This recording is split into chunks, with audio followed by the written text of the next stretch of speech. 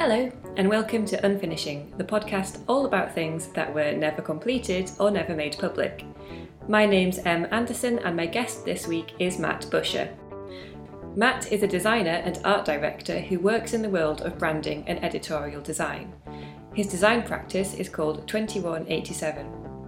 His recent commissions include an identity for a new artist and maker-led online store called Inland, an e-commerce store for an Australian fashion brand called Song for the Mute, and a wayfinding system for an electric vehicle startup called Arrival.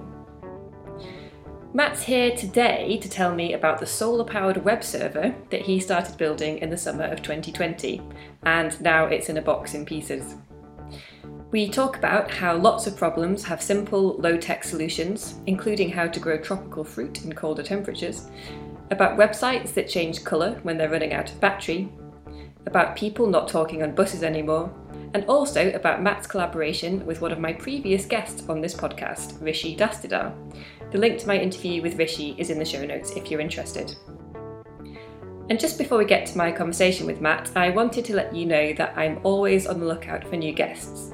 So if you have a project that you haven't finished or haven't made public, please get in touch with me via email at unfinishing.pod@gmail.com. You can also find me on Twitter at TrueBaggleRag, and the details of both of those addresses are in the show notes.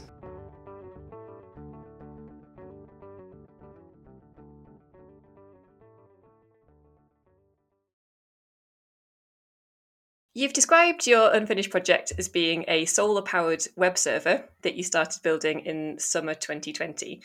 Now, assuming that I know nothing about web servers or, in fact, solar-powered technology, could you explain the aims of the project and either how it worked or how it was designed to work?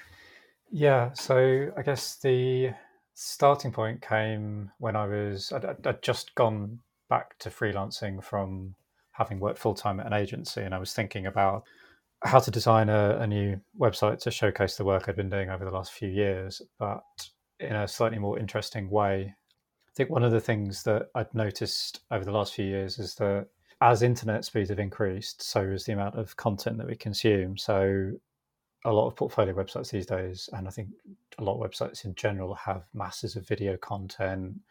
They're really bloated. And I noticed when I was going on other designers' sites, my laptop was slowing down, the fans were kicking in, and at some points it would actually just freeze and I'd have to kill the machine.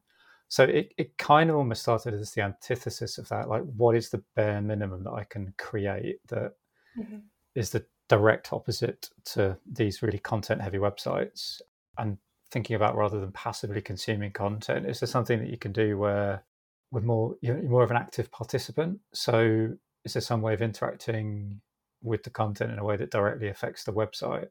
And I just went on this weird little rabbit hole of the internet of like researching little things, and then came across this really fascinating article in Low Tech magazine, who have set up their own solar powered server on the magazine editor's balcony in Barcelona.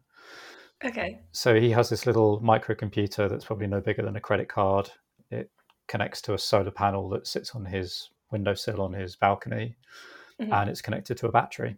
He's written a piece of software that controls the power output. So when the battery starts running down on the website, if the weather's not been very good and it hasn't charged, or there's lots and lots of people visiting the site, then it can shut the website down and then reboot it once it's started up. It also reacts directly to the amount of light that's available. So the background of the page changes. So when it's fully charged, it's yellow, and then as it starts to decrease, it slowly starts changing blue. So you can sort of see the kind of physical effects of the battery and the sunlight on the website. So that was kind of the premise of the idea. Could you tell me a little bit more about what Low Tech magazine is? That's a really fascinating story about the editor with his solar panels on his balcony.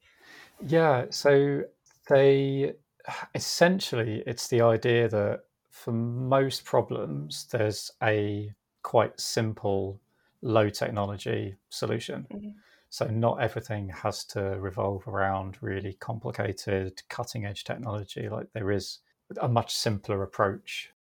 They publish very infrequently, but there's a really amazing article about how to grow tropical fruit in sub or sort of cold temperatures. And it simply involves digging a pit in the ground and growing your fruit in the ground at below ground level, because you have the residual warmth of the earth, which is, incredibly simple. Doesn't involve a greenhouse, doesn't involve generators or electricity or any kind of heat. It's just protecting the fruit or vegetables from the extremes of the the wind or the cold from outside, and just using the residual warmth of the earth, in the same way that some passive house architecture involves having retaining walls built out of really dense amounts of earth. During the day, the earth warms, and then as it cools in the evening, it releases the heat from the earth into the house, and it keeps the house at a sort of constant temperature. So it's the same sort of approach. We should probably just quickly explain what a passive house is for the benefit of people who might not know, including me. I'm a little bit hazy on that. Oh gosh, now you're really testing my...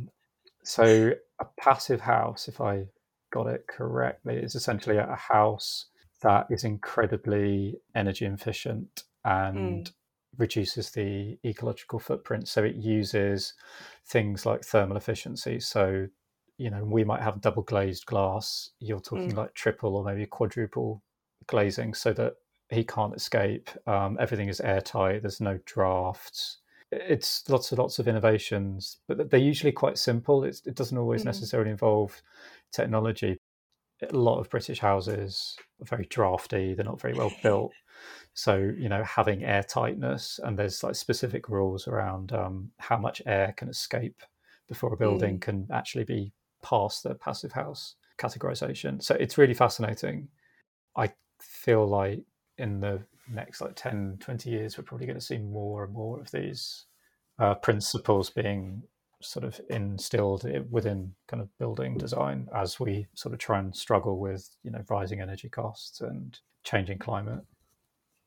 I was just thinking as you were talking that I could definitely do with a little bit of that in my house. I live in a very drafty brick terraced style house from the 1870s. So yeah, I can see the appeal. And you were talking there about finding low-tech solutions to most problems and how that's generally possible. Would you say that we are too reliant on the web and on high-tech technology, if I can put it like that? That's a really good question. I don't know whether we're necessarily too reliant. I suppose it's almost become the default, as it were. If there's a problem that presents itself, it can usually be solved through the power of a web app or a website or some kind of collective effort, rather than necessarily doing something that's perhaps more immediate and more tangible, on the ground. Maybe something that actually all it needs is like a few people meeting for coffee at a local coffee shop to chat about, but then it turns into someone designing an app to connect all your neighbors together. Whereas, as a good example, we've been looking at getting some work done on our house. I just started writing notes on postcards to people and just stuck them through people's doors in the area who'd had nice work done on their house. Which was a much quicker way than sort of trying to look on the internet for recommendations and posting on WhatsApp groups and Instagram and what have you. It's also a really nice way to meet some of the neighbours that we've never met before. Sounding like I'm pining for the days of no phones, which is not the case. I regularly pine for that. So I don't know. It is interesting though. I was having a conversation with my girlfriend a while ago about. So I found some of my old notebooks from when I was at college, and they're just scribbled with notes of like snippets of overheard conversations on buses and trains, and no one talks on buses anymore. Like everyone's just stuck on their phones, so you never hear these really amazing conversations that you used to maybe get, especially riding night buses late at night. My grandma claimed that she once stayed on a bus for more stops than she needed to because she was busy listening to someone else's conversation in front of her that she was really interested in. That's amazing. I really hope that's true, because I could definitely see myself doing that. Okay, so I'm going to come back to your solar-powered web server now. Sorry, we've digressed. No, it's fine. That's what it's all about. So I'm interested in what designing that involved. So day one, you're going to make a solar powered web server. What do you do? Yeah, that's a very good question. So, luckily, Low Tech Magazine, quite a proponent of the sort of open source ethics or ideals. So, they actually released all of their source code and a sort of step by step guide to how to make your own. So, the sort of groundwork had been done by them. That was really helpful as a starting point. I decided to kind of ignore some of it and go off on a slight tangent by using a Raspberry Pi computer as the basis of mine. So Raspberry Pi are these really amazing microcomputers. They're not much bigger than a kind of credit card, and they were designed in a way to make programming sort of accessible and understandable for children and young adults, and just generally anyone who has an interest in programming, because like most computers are completely encased. This is like it's essentially a circuit board with everything visible. So essentially, you take a Raspberry Pi, you then take there's a module called a PiJuice, which is essentially it's like a little battery that you might get in a phone, and it connects to the Raspberry Pi.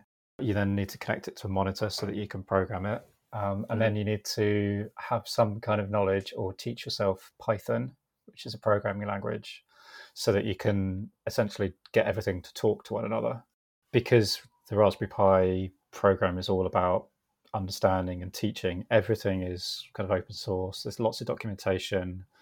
There's lots of tutorials. So I essentially spent a lot of time just reading tutorials, some of which were aimed at like 10-year-olds. So I felt a little bit silly. But the way it's explained is so simple and very welcoming and very inclusive. So it's actually a really great way of actually getting a bit of a grounding in something that you're unfamiliar. I've tried to learn programming languages in the past, and it can be really obtuse, because although in some respects the kind of coding community can be really welcoming, in other respects it can be a little bit snobbish and expect you to understand things. And if you don't understand it, you're not reading the documentation properly. Whereas the Raspberry Pi is obviously aimed at a much lower entry level. It's a bit more welcoming of that, you're coming from zero knowledge. And how far did you get with your web server? Did you get it functioning? Yes and no. Okay. So I managed to get it to a point where I got everything talking to one another. So I could see how much battery it had. I could see how long the server had been up and running for. I'd got it connected to the solar panel and it was charging, but I got a bit stuck on the next step, which was to then try and work out how to actually use that information in a more meaningful way than just stating it on the website. So with the Low Tech Magazine example, they have a very simple sort of battery level. I mentioned the background changes depending on the status of the battery, but I was perhaps being a little bit more ambitious and wanted to try and do slightly more complex, or take a slightly more complicated approach. So if there are 5 people on the website and the battery's at 50%, then they each get allocated 10% of the battery life. Okay. And once you've used your 10%, the session shuts down, or the visibility of the site starts reflecting the amount of sunlight or the charge on the battery. So if it's fully charged, everything's really visible, or if it, once it starts getting to low battery, it becomes very subtle shades of grey so that you can't really discern anything. And I kind of got a bit stuck because I think my ambition outweighed my my skill there. So it sort of stalled. And then we moved house, so it all got boxed up, and then it's just been sitting in a box in pieces. Looking rather sad. And how do you feel about the fact that it is in a box in pieces? Do you think it was still a valuable experience to have done as a project? Oh yeah, absolutely. It's a really fun thing to have done. I think I surprised myself a little bit because I'm not what I'd call a natural programmer. My approach is very trial and error. I used to build websites when I was at school by going onto a website that I found interesting, and looking at the code and then copying and pasting bits and trying to work out what different things did, which is like the worst way of coding because you're not really learning it. You're just sort of aping, I suppose. Yeah. But the fact that I managed to get as far as I did, was quite encouraging, and it did actually make me want to sit down and think, okay, maybe I should actually take one of these courses. So I've started or restarted doing the Codecademy Python programming course so that I can get a better understanding of it and hopefully actually get to the point where I can resuscitate it and get it actually working. I think also, if anything, it's good just to experiment and play around with something, just to test an idea out. And you've said that you mentioned to me that the idea came about for the server around the time that you'd been looking into redesigning a client's packaging in a more ecological way. And those two things, I think, are only related to each other through the topic of sustainability, which we've already touched on and we'll come to probably again later on. But could I just ask you first if you often find yourself working on one thing and then going down a research rabbit hole into something else? Yeah, I can't decide whether it's a really good thing or a really bad thing. But yeah, I'll often be researching one thing and I'll come across something in the middle of my research that's really interesting and might start me thinking about something else. Case in point, the solar powered server came out of or around the same time that I was looking into the packaging project that you mentioned. But that was more to do with the fact that I think I was looking into the wider systems and things like supply chains and having some really interesting conversation with printers and production houses about the idea that sustainability is often taken in terms of whether or not something can be recycled or not. But actually, there's a much bigger conversation around what sustainable means. So, for example, taking paper, like paper's good because it's recyclable. Brilliant. So if you find a paper that's made using wind power, that's amazing. Mm-hmm. But then if that paper is made in the US and then has to be shipped to the UK, that's not so good. So when you start digging into things a bit further and start looking at the supply chains, there's actually much bigger considerations that you have to make. So we were looking at not only can the thing be recycled, but where's it made? Where are we getting the paper from? Where are we shipping it to? If we're getting stuff manufactured in the Far East, then we should be working with paper mills in the Far East. We shouldn't be shipping paper from Europe to the Far East because that's ridiculous. I think in one instance, we had one thing being made in Asia, one thing being made in the UK, one thing being made in Europe, and then they were all being assembled in the UK. So you had like 4 different supply chains coming together. And when you start thinking about things like that, that's not really sustainable in terms of like an approach. And is sustainability a particular interest of yours, or in fact something that you get to apply across different areas of your work? I think it's probably something that I've been fairly interested in for a while. I have vague memories of a college project that we had to write a manifesto and then design it and produce a publication that epitomized those values. And I think I made a very earnest plea for the use of recycled papers and using soy-based inks. And I remember getting a few laughs at the time, but that's now the norm. It is a consideration that most designers, I think, now make. And I think it's becoming something that clients are more willing to listen to people about. I work with really great printers called Generation Press down near Brighton. Some of the most enlightening conversations have come from talking to them about material choices. They've been working for years to make their business as low impact as possible. They have solar panels on their factory roof that supplies, I think, 50% of the energy for most of the year. They've been doing tree planting for the last 10, 15 years or so. They work with local sheep farmers. They do all these amazing social and environmental initiatives, which at the time, like 15, 20 years ago, was a bit of an outlier. But because they've been doing it for so long, they've really refined their process, and they're experts in that field now. And you're also interested in ideas of ownership as they relate to the digital world. And we've already touched on this a little bit when you were talking about the teaching yourself how to make your web server, when you were talking about the Raspberry Pi. So could you tell me a little bit more about what those ideas of ownership are as they relate to the digital world? And you sent me an article that talks about something called the hacker ethic, which I thought sounded quite interesting as well. Yeah. So I guess the digital ownership, the ideas about digital ownership, that came up in conversation with one of your previous guests, Rishi Dastidar, where we were working on the self-portrait postcards project together. And this was quite early on in the days of Facebook, where you couldn't yet download anything. So everything was still locked away in Facebook's ecosystem. There's no way of getting anything back unless you physically printed something.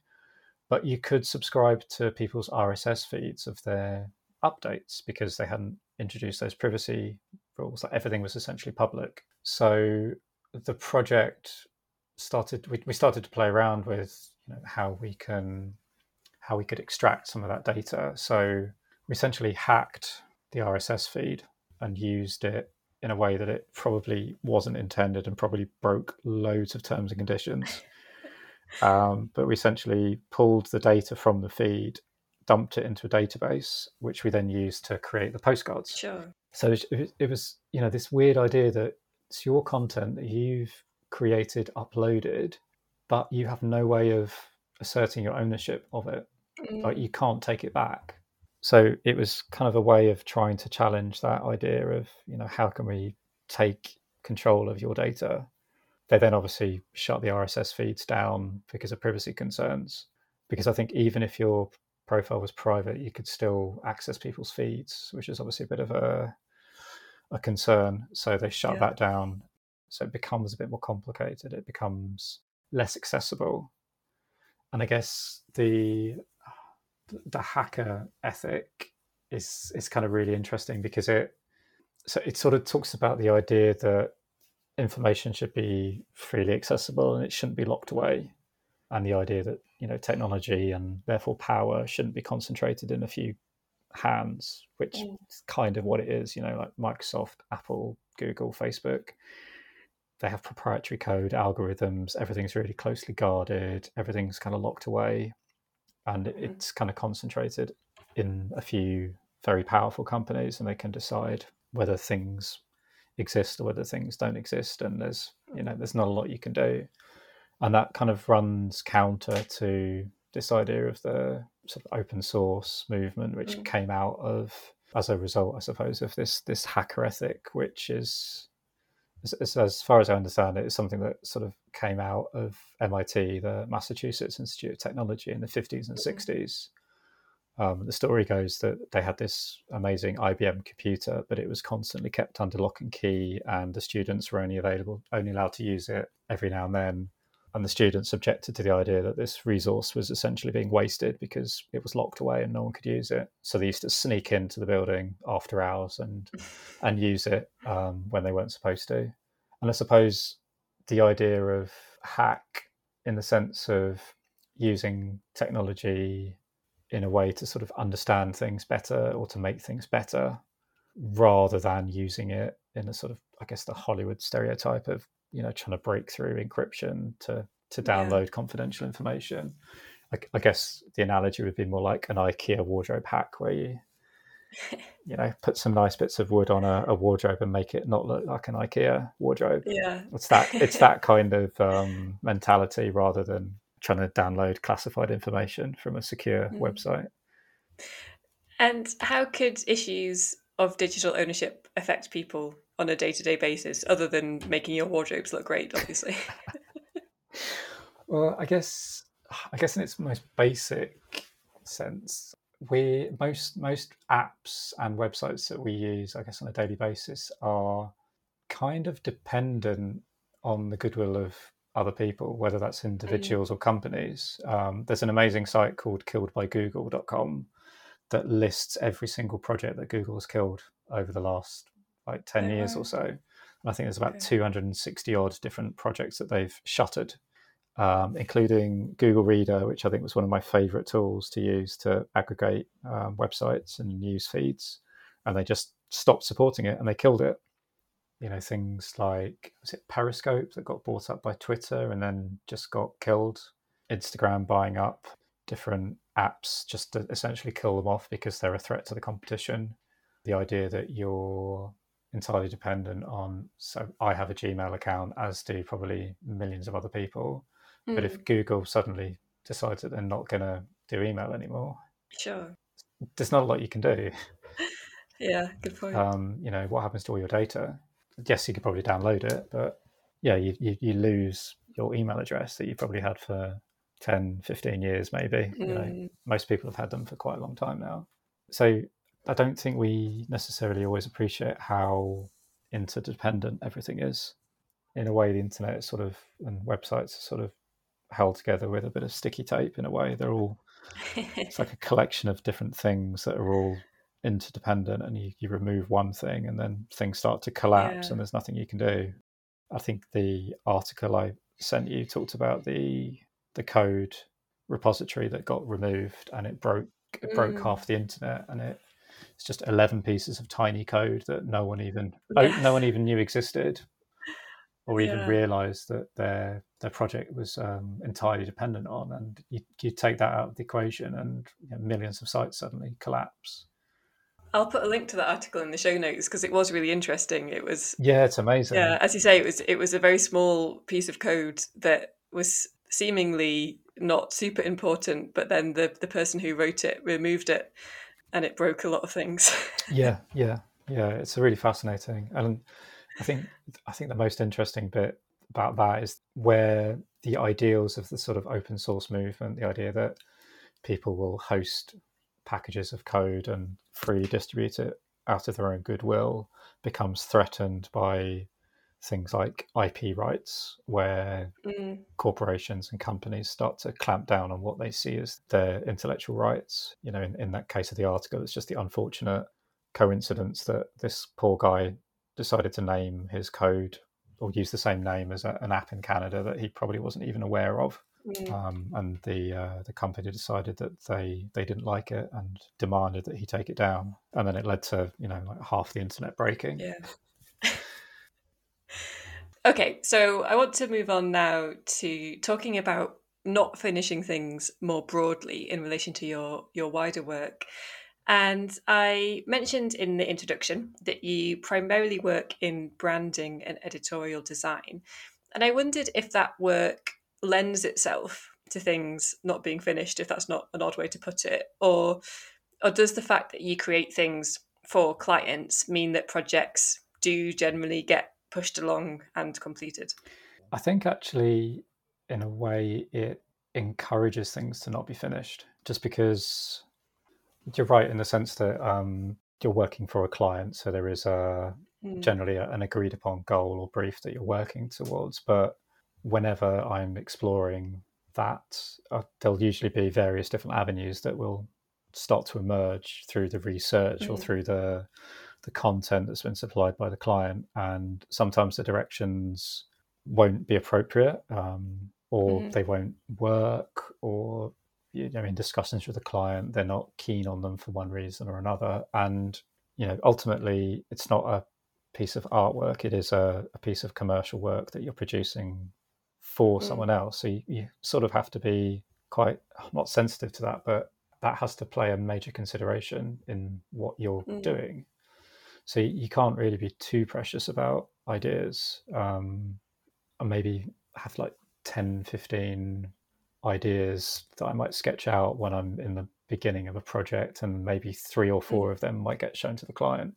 And then out of those 3 or 4, one will maybe end up as the final thing, but it will never be, the essence of the idea might be there, but it will morph and change as the conversations with the client goes.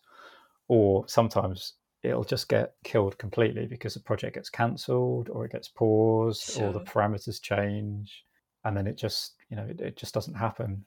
And it's just an unfortunate part of the process, I think, of doing commercial work as opposed to artistic work. It does sometimes just get cancelled. Sure.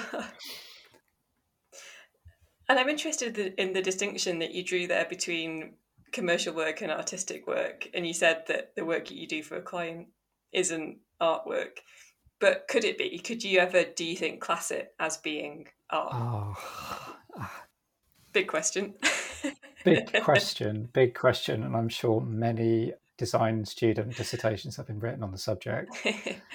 I'm pretty sure this is a conversation me and my classmates had numerous times, probably around a pub table.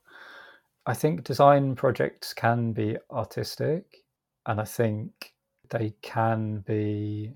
could be seen as pieces of art, but I suppose the distinction is that a piece of design work essentially serves a concrete purpose, which is to educate, to communicate, to sell, to package, protect.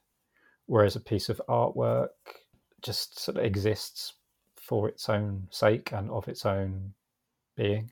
It doesn't need to have a reason necessarily for it to exist. Whereas I think a piece of design work, that there has to be a reason for it to exist. If there isn't really a concrete reason for it to exist, then I don't think it can be a piece of design work, and it starts to veer into a piece of art. And do you have your own separate projects outside of the work that you do for the clients? Yeah, from time to time. So I collaborate with Rishi quite a lot. We've been working together on and off for the last 10, 11 years. Recently started working on a project with photographer Daniel Gurton. He's taken these amazing, really beautiful, quite haunting photographs of the Diana Memorial in Hyde Park in such a way that they're actually unrecognizable. You don't really realize what they are until you start examining them. So we're working, the three of us are working together on a piece of work around that. So sort of examining the idea of memory and the idea of commemoration and public architecture. The fact that this amazing piece of public architecture that commemorates a very public figure, but most people go to the memorial to splash their feet in it when it's hot. I wonder how many people actually realise what it is and what it's for. So there's don't often get to collaborate on projects outside of my kind of commercial work, just because it's often quite time consuming. But every now and then, when I have the opportunity, it's always an amazing thing to be able to do. Yeah. And it sounds, based on what you've just said and what you've told me about your work already, that you do quite a range of different types of projects, branding work, designing work, web servers, the Diana Memorial work. Are you a bit of a polymath, and have you always been like that? If so, it's a really good question, and I'm kind of reluctant to use the term polymath because I think it infers expertise in a number of different areas, and I'm definitely not that. I think I'm just innately curious about things, and I always want to learn and understand things. So if I come across something that piques my interest, I want to learn a bit more about it. I want to read a bit more about it to get a better understanding of it. But often it won't go much further than that. I'll sort of satisfy my curiosity, and it might sit at the back of my mind for a while, or I might jot it down in a notebook and then come back to it in 6 months' time. But I think it ties back to the hacker ethic of wanting to understand how things work, not being satisfied with the fact that things just exist and operate by themselves. Like, how does that work? Why does that work? Can we do something better?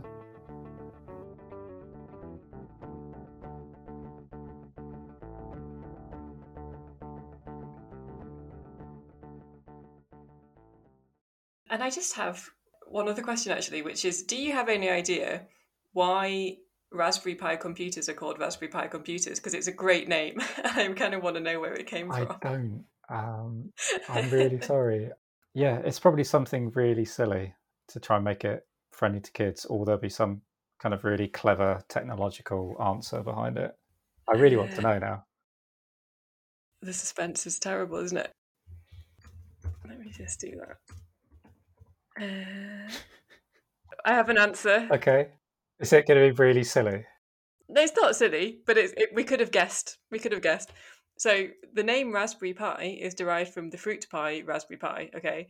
This is because many companies in the computer neighborhood where Raspberry Pi was based use fruit names such as apple and apricot as names for their companies and Of products. course. So It's there really you go. obvious, isn't it, when you think about it? Yeah, I don't profess to be an expert in everything that everything I say, so you'll probably get some angry letters saying that's not quite accurate. I mean, I long for an angry letter. At least it shows people are properly listening, you know?